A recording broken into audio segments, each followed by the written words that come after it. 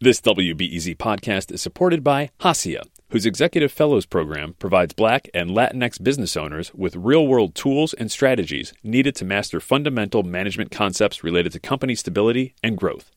Registrants learn through one-on-one executive coaching sessions with subject matter experts in the areas of finance, business development, operations, and legal. More info at haciaworks.org. Summer school is in session. Following a year of schooling during the pandemic, parents want their kids to keep learning over break, but they also want them to have some fun again. Meanwhile, some kids are relearning how to be in school and around other students. WBEZ's Susie An visited a summer school in the suburbs and brings us this story. Here we go. The halls are buzzing with activity at Glen Westlake Middle School in West Suburban Lombard. Kids in the Music Mania class are learning Ode to Joy on xylophones. Superintendent Ted Steck says the district has offered summer school the past 4 years, and this year feels different coming off a pandemic. He doesn't think his students suffered learning loss common in other districts. Instead, there's a connection loss. And that's one of the biggest challenges going into the fall is how do we offer the supports for our kids coming back, because you have to remember a lot of kids that are going to be coming back in fall have never been in school. He says a survey showed parents wanted academics, but they also wanted fun for their kids this summer. So this year, the district tried something new for kids without overburdening teachers. This is actually the first year that we have administrators teaching a summer school class. That's why the principal of Westlake, Scott Stellick, laced up his high tops and is teaching basketball. I try to play all the games with the kids so they, obviously like beating me.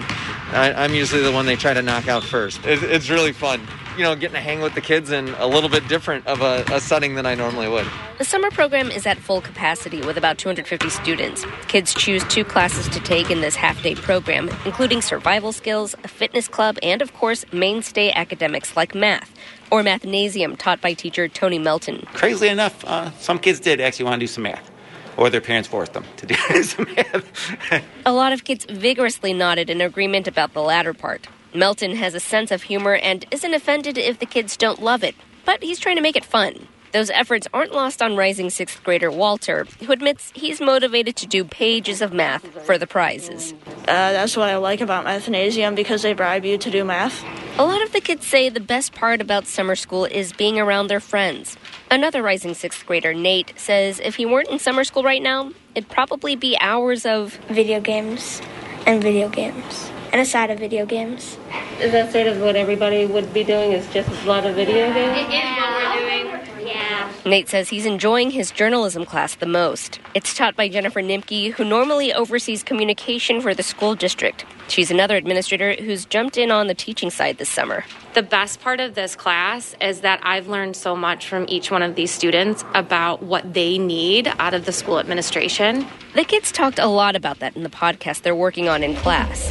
Hello, Kate. Welcome to your interview for our podcast. Hello. Would you like to? They've interviewed administrators, but they've also interviewed each other. One student describes a bad first day of remote school. I'd finally get the chance to, talk, and then I'd, speak, share and stuff, and then they'd be like, yeah, we couldn't hear most of that. Oh, that's so annoying. So, it's so annoying, and, I'd cry in between classes, because it was so hard. Nimke says administrators were far removed from students during the pandemic. She says getting in the classroom to teach has been a great way to reconnect, and she hopes this type of program will continue. I think it makes us much more connected into our school environments and able to make more decisions based on reality than necessarily just sort of that flat data that sometimes we're looking at and having to make decisions about. She says it's also been good to see how supportive students have been of each other.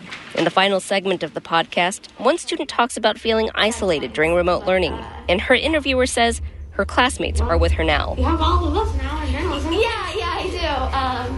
Susie An, WBEZ News.